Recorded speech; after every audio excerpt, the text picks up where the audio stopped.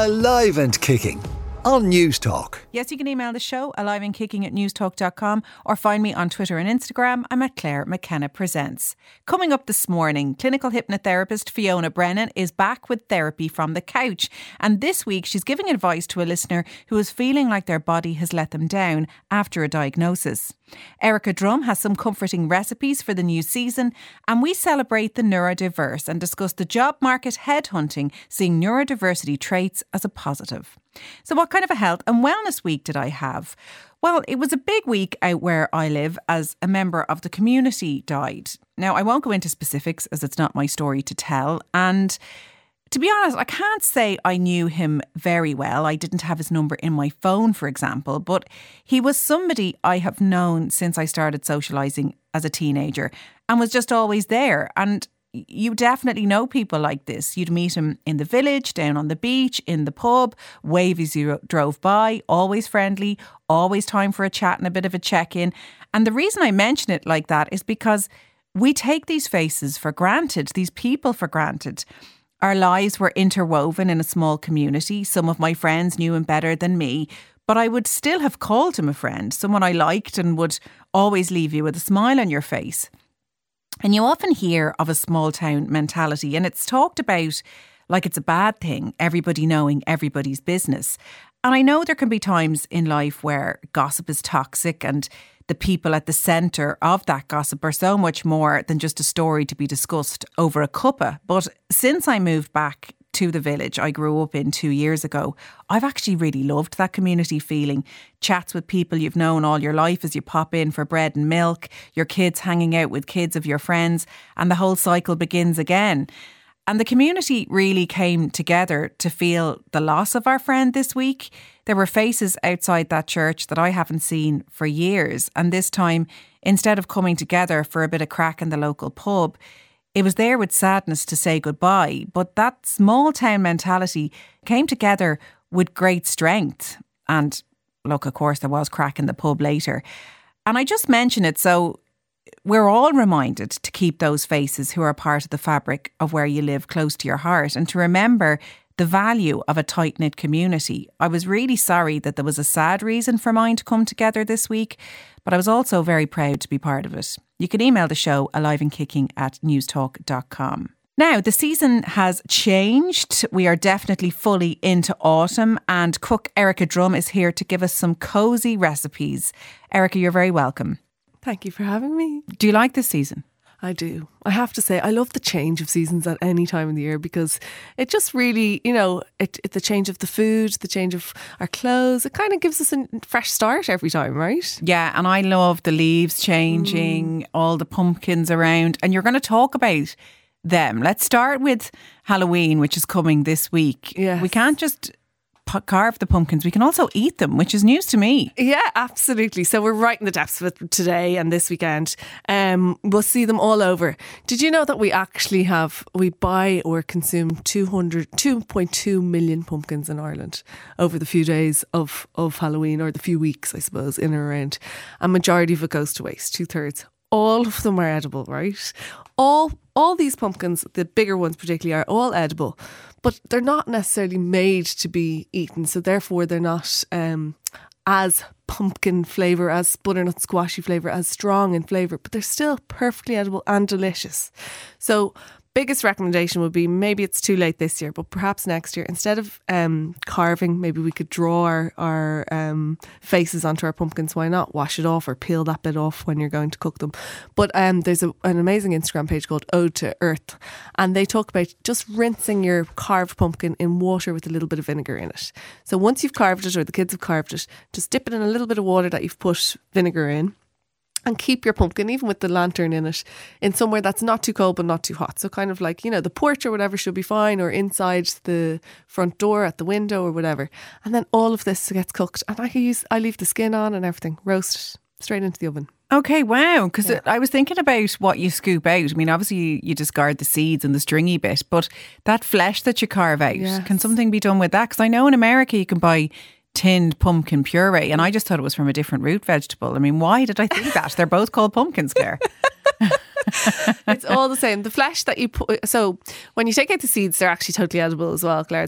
There's a little bit more work to them. I feel you have to boil them before you roast them, but you can eat them like pumpkin seeds, also from the same thing. So that's what pumpkin seeds that we buy in the packet are coming from. There's just a little bit more work to them. You boil them and then roast them. Okay. When it comes to the flesh on the inside, the one that's in a can, let's say the American one that we know well, is that flesh but cooked. So that's all that it is. It can be boiled or roasted or even these days air fried, I'd say. Okay, so you're suggesting just like chopping them up, scooping out the stuff, boiling and roasting the seeds, and then just chopping them. And what would you drizzle over that for flavour? Okay, so the seeds can be a separate thing, but if you are up for doing this, pumpkin, I always say flavour friends, right? Pumpkin has loads of flavour friends. Think coconut and chilli. That was gorgeous soup. I actually have a recipe I'll pop up. Cumin, coriander, obviously garlic, it's really friends with as well. Olive oil, even just simple olive oil, salt, pepper, into the oven or into the air fryer, like I said, and blend it with some fried onion and butter, and you've got yourself a soup if you had stock in there. Like, it's really, really simple. Orange as well, loves a little bit of orange rind or something in it. Some sage. I've just recently done a butternut squash recipe, so anywhere you see butternut squash recipes, you can replace with pumpkin. So they're all the same family. Actually, courgettes are from the same family, but they're the summer version. They're all from the same family. So if you see a butternut squash recipe, you can replace it with the pumpkins that you have. Try not to throw them in the bin. They don't need to go in the bin. So yeah, I've recently done a really gorgeous creamy butternut squash pasta. I used mascarpone, topped it with some hazelnuts and crispy sage and blue cheese. Savage. Yum. Really was. So its root vegetables are in season now? Yes, I've got things like celeriac. Do you know celeriac? Yeah, I'm not a huge fan of celeriac, I'd have to say, but I'm not a huge fan of celery. Okay, so that's probably fair. That's totally fair enough, obviously. So celeriac is the celery, the root version of the celery. So it is celery flavour, I suppose, but a denser texture, like a potato or a turnip or a parsnip. A turnip more so. I love it. Now, again, it's something that loves cream and dairy products add to it. So if you were to do it in, you could do it whole, like Otto Lengi does a really nice whole roast celeriac to kind of replace, like for you, Claire, being vegetarian, replace the meat, you know, that might be on a Sunday roast or something. But I love it roasted in cubes or turned into a really nice puree with cream, butter. Yeah, I know. What's not to love? Yeah, I think I might like that one. Yeah, you got to try that one. Check out Otto Lengi's recipe for baked celeriac as well. It's really nice. He does it with the Café de Paris sauce, which is fantastic with it because it has a little bit of acidity. So it works really well. I always find in the change of a season, we start to crave different foods, like that salad crispness that we crave over the summer months. That seems to change. We're looking for more warming, comforting dishes, even though the temperatures haven't even dropped that much yet. Yeah, they haven't quite. And actually, one of the recipes I wanted to talk to you about today was a mushroom yuk sung, because mushrooms are in at the moment, and we can get lots of them a lot of the months of the year. But I really like eating them at this time of year because they're probably at their peak. Yeah, because I mean, I got Irish mushrooms there last week and they tasted delicious, and that's when you get the difference. That's when you know they're in season. 100%. And mushrooms are brilliant in a kind of warming, you know, you could put them in a pasta dish or whatever. But I love this yuk sung dish, especially at this time where we're not quite freezing, you know, we're still a little bit warm. So yuk sung, where you fry up the mushrooms with chili, and that when you add in a bit of heat to something you're cooking in the colder months, it also seems to warm us up as well, you know, that kind of way. So yeah, they're like little lettuce cups, so you can still get like things like, you can get all this, you can get everything all year round these days, obviously, but things like baby jam and stuff are still being grown in Ireland.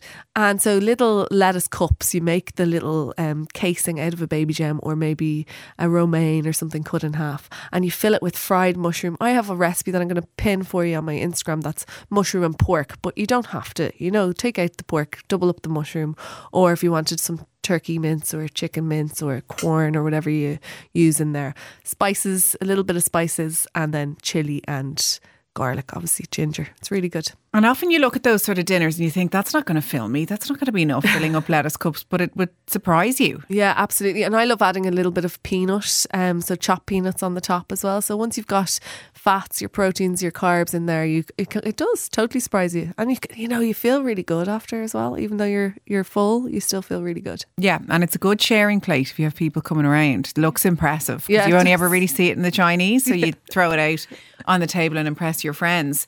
Yeah, so absolutely. Your little girl, is she going to be going trick-or-treating this year? Oh, great question. We're trying to keep her away from not know what sweets are yet, because she's only 15 months and I am definitely addicted. So I'd say she'll get that too.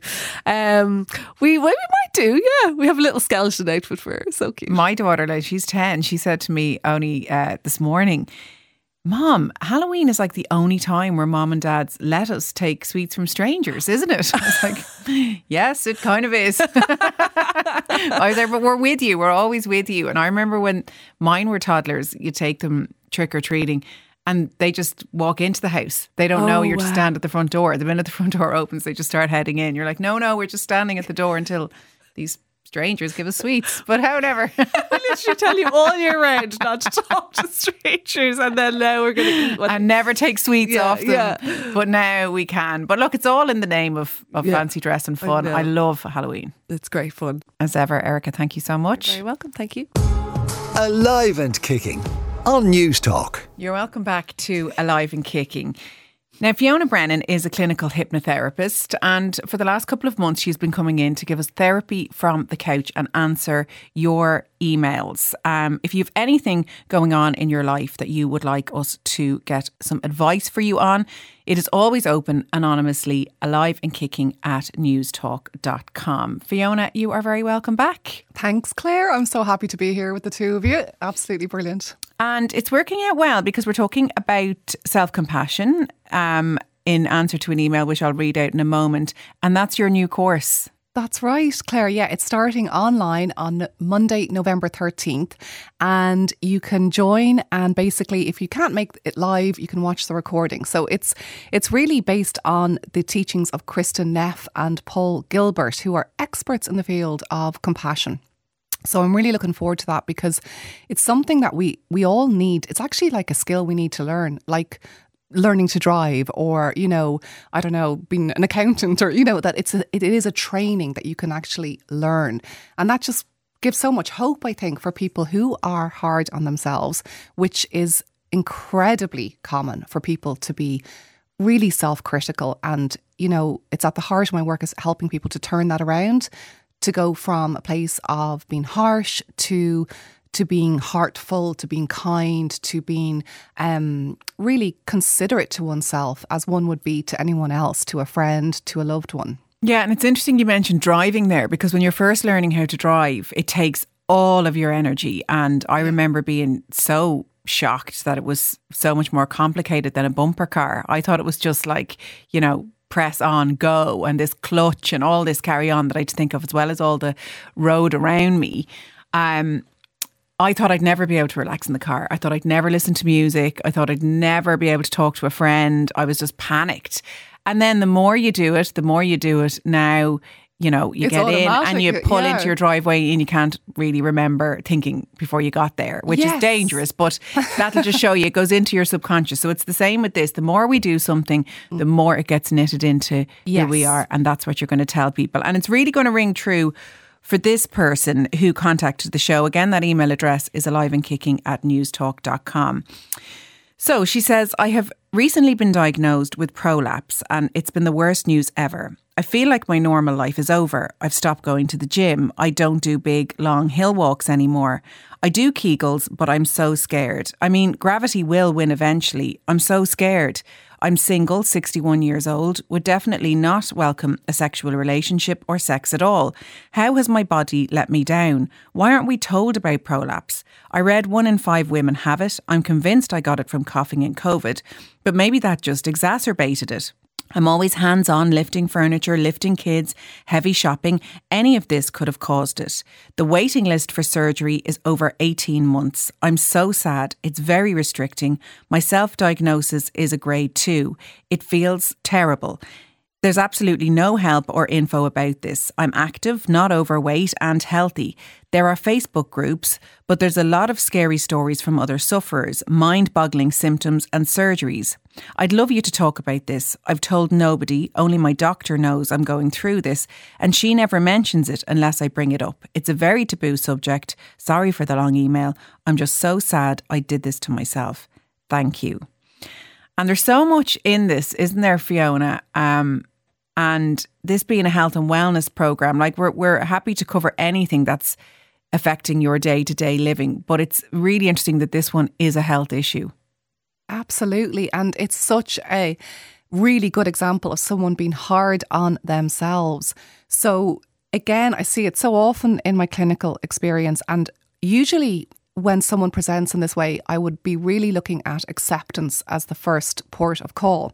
However, with this listener, what comes across is just how harsh she is being to herself. So we've got to start actually with self-compassion and to take the pressure off herself. You know, she says things like that I'm so sad I did this to myself. And that is like, you know, it's such a hard, it's already a hard place to be. And then adding that to it just really compounds it. So I want to share some really good, you know, methods that can help her. I do notice that one thing is that she seems to be someone who has enjoyed good health most of her life. That's the impression I get when you read between the lines, and you always have to read between the lines in these type of scenarios. And it seems like she's so disappointed that her body has let her down.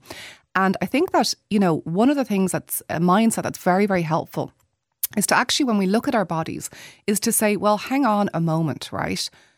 When were we ever told that they're going to work perfectly?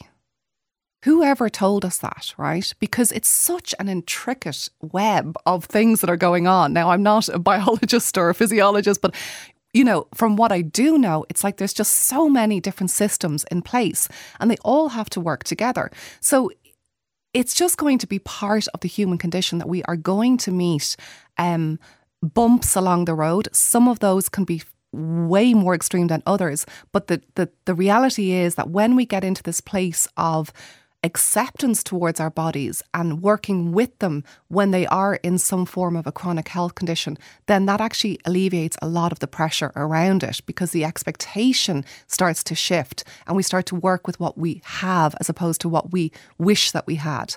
Yeah, I mean, there's a lot of guilt and shame around illness, and I just don't think there's any place there. I've heard it a lot. Now, prolapse has nothing to do with cancer, but just while we're on the topic of diagnosis, there was a psychiatrist who came on the show who works with the Irish Cancer Society, and he said a lot of people sit in front of him and say, did I get this because I can't process my emotions correctly? Yeah. Rather than looking at it as something physical that just occurred and now they have to deal with it, they're looking for reasons to blame themselves. Likewise, I have a friend who recovered from breast cancer, and when she went back to work, she felt if she was eating a biscuit at the tea break that people might be judging her, that she wasn't choosing vegetables and a healthier life. And we put all of this pressure on ourselves. Well, we're already going through something, like you've said. Absolutely. And it's only going to compound it, isn't it? And it's just awful to see, as you say, people blaming themselves, because it's so like I say, part of being human. We're all privy to different illnesses and weaknesses and conditions. So it's taking that on board and bringing one of the main components of compassion is bringing that sense of universal, that it's a collective thing that we can all really, it applies to all of us. So what is your advice here? Now, I do have some medical advice from a pelvic health physio that I'll touch on in a moment and that I'm going to send to this listener. But we're talking more from a mindset point of view, because even following exercises or medical advice, mindset is going to be very much part of handling this, isn't it? Yeah, really, absolutely is. It always is so helpful. So the first thing I've said is self-compassion is the first step. Then moving into a place of acceptance that this is the reality of what this poor lady is dealing with. It's far from ideal, but it is what has presented in her body. So, I want to share a parable, a Buddhist philosophy story that is actually really, really helpful. And I live my own life by this. And it's incredibly helpful when we are met with challenges. And let's face it, they arise for all of us at different stages in our lives. And a full disclaimer, I would never offer counsel or advice to anyone without actually practicing it myself, because I just don't, I think that's unethical in terms of being able to say, well, you need to do this, or without really having gone through that process myself. So I do live with 2 chronic health conditions, and I can stand over it and say that this is something that has really, really helped me, helped a lot of my clients. And I would say that these conditions that I have literally probably get 5% of my airtime. So I'm living my life as fully and health as I, with as much energy and vitality as I can. So basically, the story is, it's an empowering parable to live by, and it is from Buddhist philosophy. And it's known as the 2 arrows. Now, some people may have heard of this, but essentially, if you can imagine, when you're listening to this, close your eyes and imagine an arrow, okay? And imagine that this arrow represents a difficulty in your life at the moment. So for this listener, that arrow is the prolapse that has literally been thrown at her, okay? It's not her fault. Absolutely no way is she to blame herself, but it is there. It is an arrow, okay? Yeah, and I mean, it is a big deal. We're not trying to diminish that by saying, go easy on yourself. Like, this is something that when she wakes up in the morning, she's thinking of. It could be waking her at night. Yes. Like, this is a constant. So yes, exactly. We are validating that. 100%. And that's where the compassion comes in. It's recognising it. It's acknowledging it. It's saying this is not easy to live with, right? And that is the truth. But if you stay with that image of the first arrow, and now what we've got to bring in is a second arrow, okay? And in Buddhist philosophy, what they say is that the first arrow is, as we say, the condition, and the second arrow represents our reaction to that challenge. So this is where we can empower ourselves to choose a response that is self-compassionate, that is where we're really looking at the thought process, the mindset around the condition.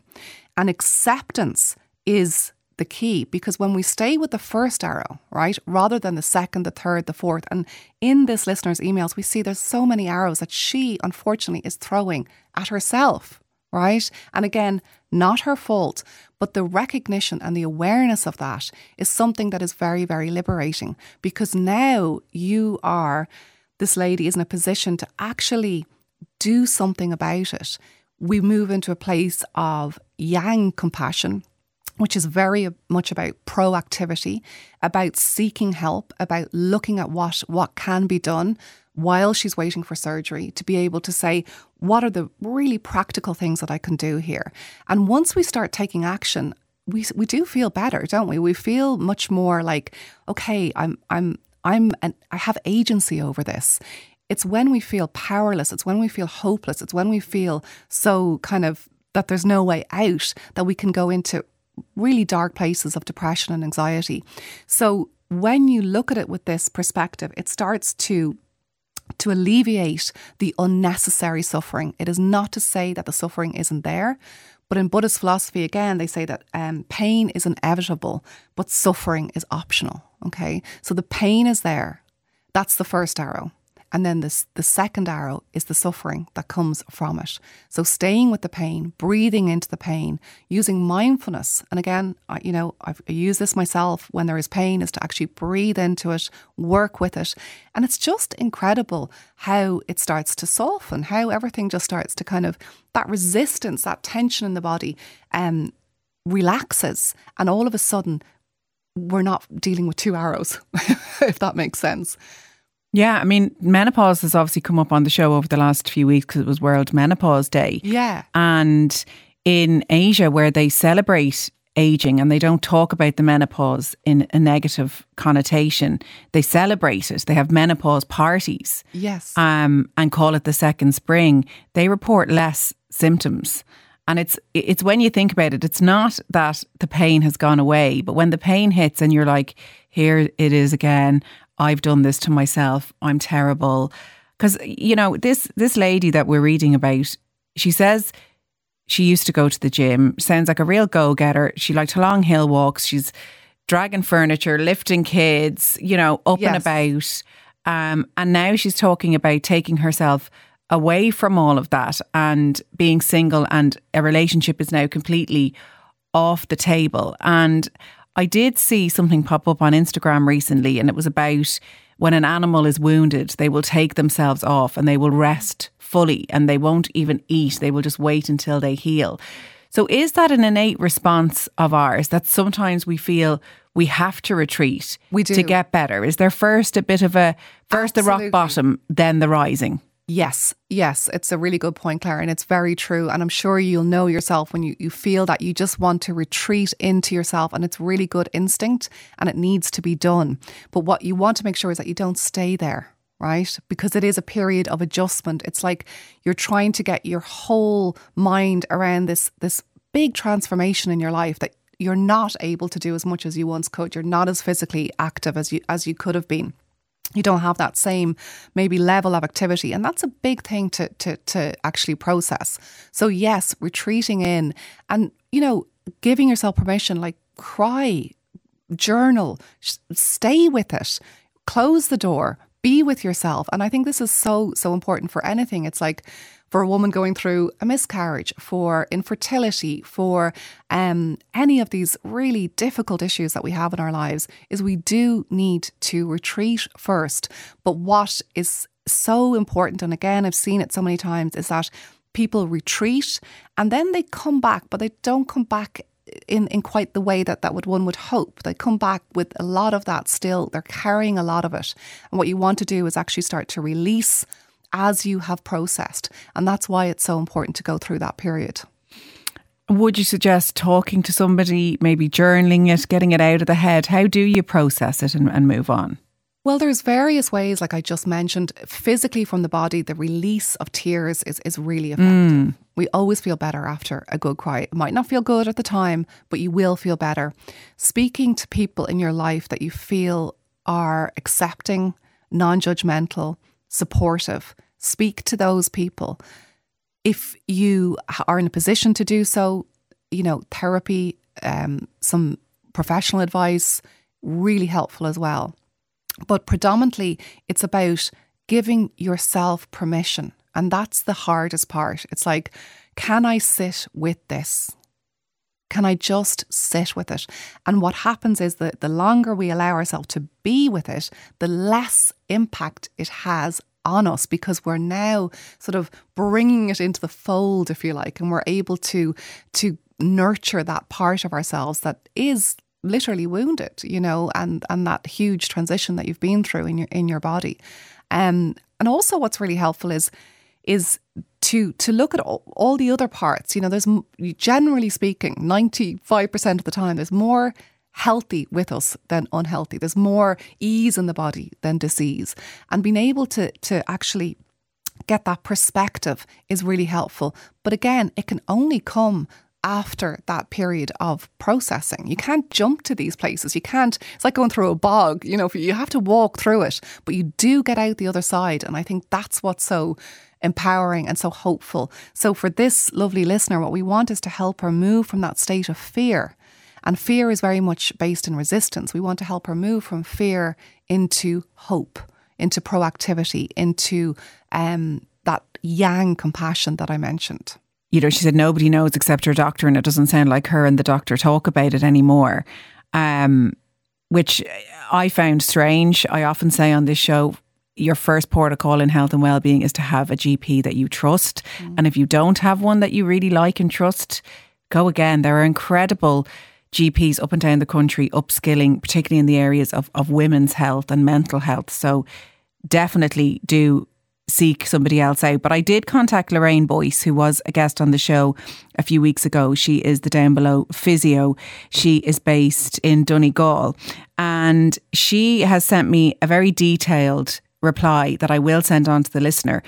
But just to say, she said, this is very common. This happens all the time. In fact, she has seen a lot of people who got a prolapse from coughing during COVID. There is a better way to cough, and there is details of that on our Instagram page. And there's also an interview she did with Harley Street on her page as well, so people can find out more information. But she said surgery is not the only option. There are plenty of things that can be got in the pharmacy that can help. There are plenty of exercise that can be done that can make a really big difference to this lady. So I will put the two of them together, or it's a pelvic health physio that is needed in this instance. So that's just really positive, I think, for people to hear that there is an answer. But thank you as well for reframing it, because as you say, with your course, it's a muscle that you flex. It's a practice. Yeah. And the more you do it, the more it weaves into physio your for life. The mind, exactly. Yeah. So I'm going to give Lorraine's website. It's downbelowphysio.ie, and she's at downbelowphysio on Instagram. Where can people find you, Fiona? They can find me on thepositivehabit.com and also on Instagram at thepositivehabit. Fiona Brennan, thank you so much. Thank you, Claire. Alive and Kicking on News Talk. You're welcome back to Alive and Kicking. Now, October is Dyslexia Awareness Month, and I'm joined in studio now by teenager Lauren Rafferty, who is Ambassador for Neurodiversity Ireland, and Darina Kennedy, who is one of the co-founders of Neurodiversity Ireland and also works for Google. Well, you're both very welcome. Thank you for having us. Lauren, I'm going to start with you, if I can, please, and tell me a little bit about your diagnosis aged 10. What was going on for you in school at the time? I was always kind of the kid that the teachers thought were too talkative. Like, I always was stood out, and I wasn't really doing the best that I could in school. So Mum got a call from the educational psychologist, I think, in my school or something, and said that my STEM scores were really, really low. Then my mum went into the principal of my school, who we'd known for years, and she said, Joanne, we think she's dyslexic, but we can't give her a diagnosis because it's a very limited supply. So then Mum got in contact with an educational psychologist, and in 5th class, a year later, I got the diagnosis of dyslexia. And how did you feel about getting that diagnosis, about getting a name for what had been perhaps going on for you in school? I kind of didn't really think much of it. I was an 11-year-old. I was kind of more focused on my gymnastics and going to KFC with my friends on Fridays. So I kind of just thought it doesn't really define me. It's just kind of there. I don't have to do Irish, but I ended up keeping Irish on. So it didn't really affect me until really secondary school. And tell us about secondary school then, because in the BT Young Scientist, tell us about your project. So I'm putting into a project into BT this year on to know or not to know. That is the question. So is it better to have a diagnosis of being neurodiverse or not? You probably know I have ADHD as well, but I was up at BT because my mum is in charge of that in my school, and I go up with her every year. So I was chatting to a psychologist, and we were talking, is it better to have a diagnosis of being neurodiverse or not to have the diagnosis? And this really interests me.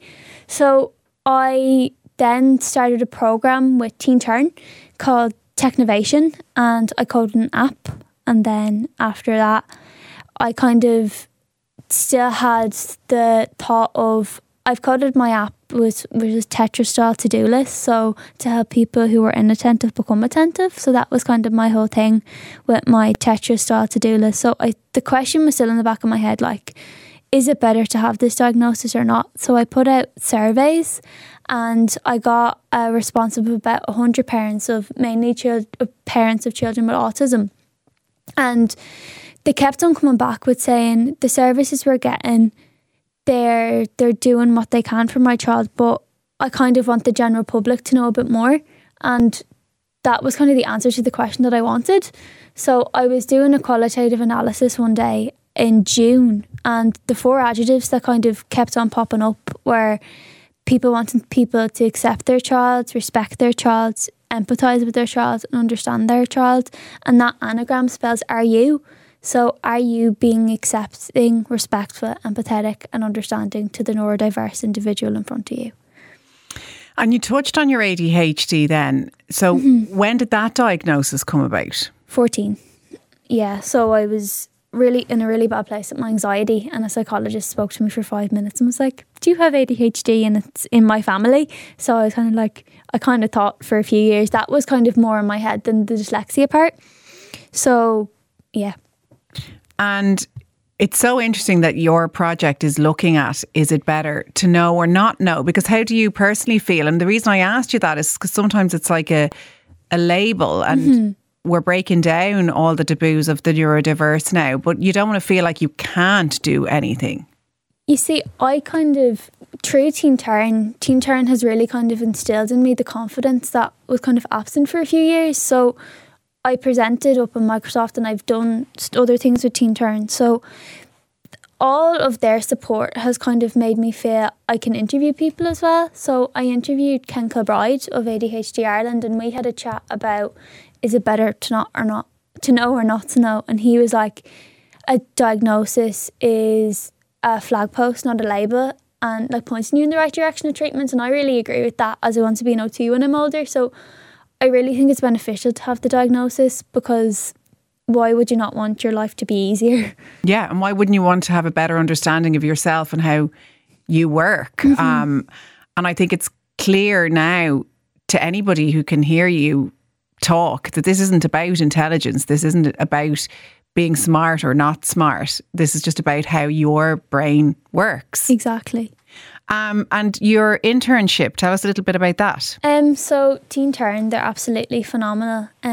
So Izzat Manigan and Margaret Malone have just been absolutely amazing. And I was on holidays visiting my granny over in America, and I got an email from Margaret, and she was like, Lauren, there's this opportunity to do, they call it a teenturnship in Dell, and would you like to partake in it? And I kind of was a bit hesitant at first, but my mum was like, come on, Lauren, like, it's not gonna, like, it's 2 weeks, and it's the first 2 weeks of August, you'll be grand before you go back to school, because as I'm in 6th year. So I did the internship, and the lady that was kind of in charge of it with us, her name was Naomi Halpin, and Naomi has kind of been, she really believed in the project from the start, and she's kind of put me in contact with the Dell managers, and Izzat and Margaret have still been like helping me on the sidelines as well. So Naomi got me in contact with her boss, Jer, and then her boss, Bob, and then I interviewed them, and they're going to do a soft launch with their ERGs of My Are You campaign in Dell.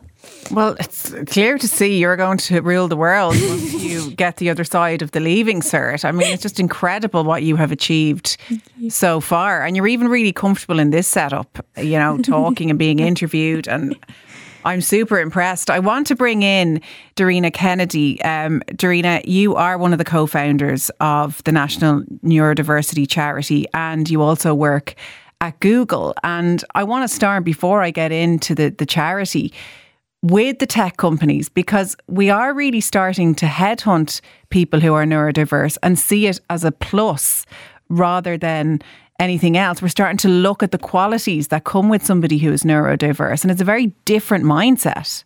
Yeah, and like, it's great to be here, and what an impressive lady to follow. But I think just listening to her speak there, you were not surprised to hear that being different in the way you think and approach things is such a competitive advantage, and backed up by, you know, the latest Harvard business study, which is saying that companies that don't see different thinking as an advantage are going to be losing out on top talent. So, you know, I've worked in Google for 13 years. I'm one of the co-founders of Neurodiversity Ireland, which is around celebrating, you know, different thinking and different brains, because we know that diversity in all walks of life brings fantastic innovation, problem solving and creativity. So without that, you know, you're just going to have mainstream same thoughts, but also you're missing out on representing, you know, the full population. So we know that when you're an employer, you need a diverse workforce to make sure that A, you're building products that service the full population,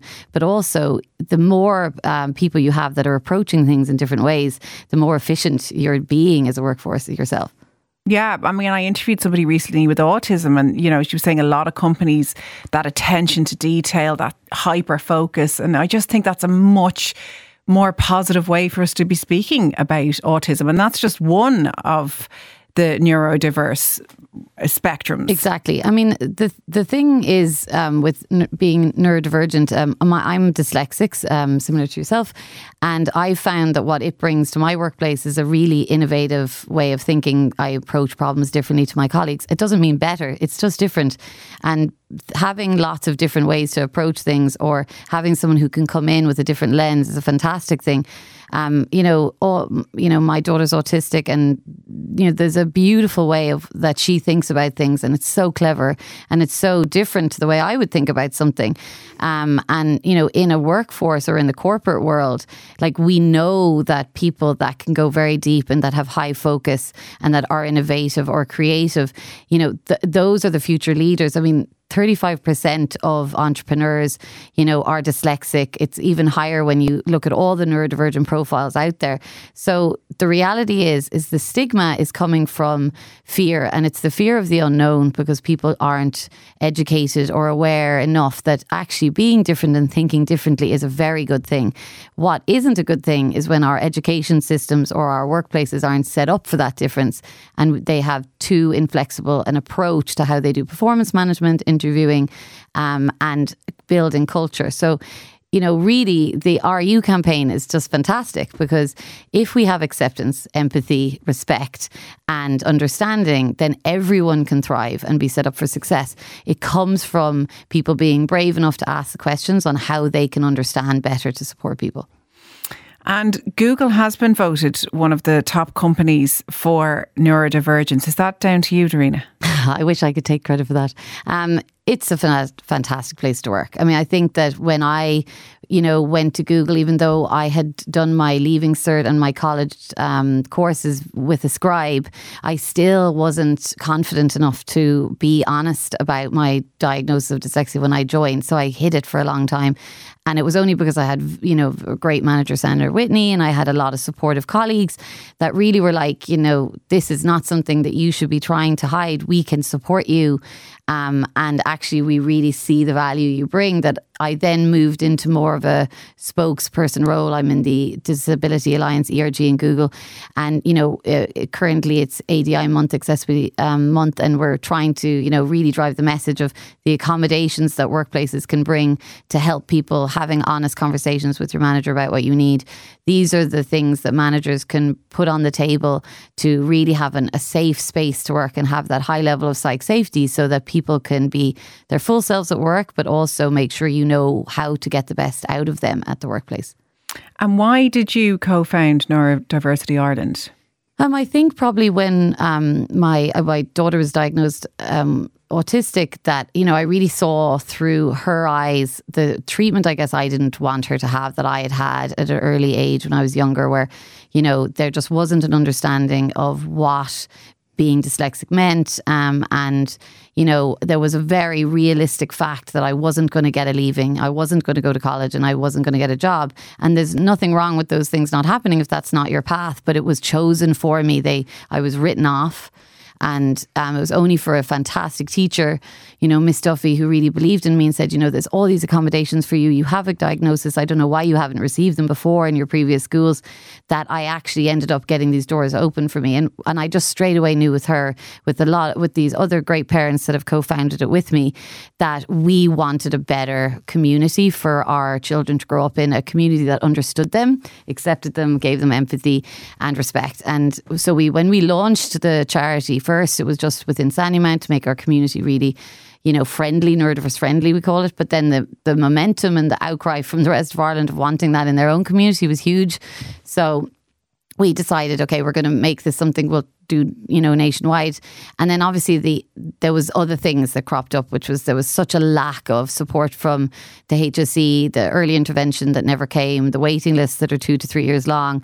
So we started fundraising to, we want to do our own sensory centre where we're going to provide these great services. We already have one in Blackrock at the moment that we're running occupational therapy camps that are just fantastic. We've had over hundreds of children through over the summer because parents aren't getting any respite themselves. We can't get our kids into traditional camps. They're not set up for them. people aren't trained to give them a nice time, but we're providing that now, and that's really the crux of why we did it, because we want, you know, a better future for them, a future that they deserve. Lauren, tell me about your experience of school then. Obviously you're facing your leaving cert. How have you found it? I've had an amazing mum, and I've had an amazing kind of support system in school. I've had access to grinds to kind of help me have one-on-one time with teachers, which has been very useful.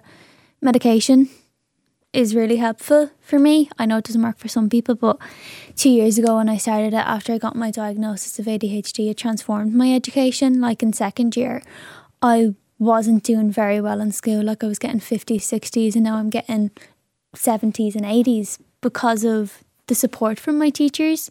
And I picked subjects that I have such a keen interest in and I can hyper focus in. Whiteboards are my best friend. I absolutely love a good whiteboard. Whiteboard and study clicks are kind of how I'm managing the studying part.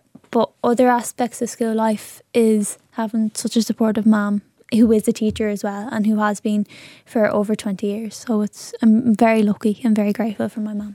And Lauren, you know, I always think at 18 we don't have to know what we want to do for the rest of our life, and I've already put pressure on your shoulders that you're going to go and rule the world. But do you have any idea what you want to do the other side of school? I'm hoping to do something that will help people who are like me. So I'm going to like the college open days in a few weeks. So I'm hoping in the end to do something like dietetics or occupational therapy has kind of been on the forefront of my mind for the last few years. But maybe over the next 4 years, I'd love to do something in science and kind of look into how my brain works and how different people who are neurodiverse brains work in my family. But in the end, I'd love to just be helping people who are neurodiverse, if that's occupational therapy or dietetics. Yeah, well, I've no doubt you'll be successful in whatever it is you do. You're a very special girl. You're kind of glowing over there. Thank you. I love it. A real sparky individual. And I wish you all the best with your exams and everything. If people want to find out more, they can go to neurodiversityireland.com and keep your eyes out for Lauren Rafferty and her apps and whatever else she does. So to Lauren Rafferty and to Darina Kennedy, thank you so much for coming on. Thank you. So that's it for Alive and Kicking for this week. My thanks to my producer Aoife Breen and to Hugo De Silva Scott, who was on sound. And thanks as ever to you for listening. I will see you next week.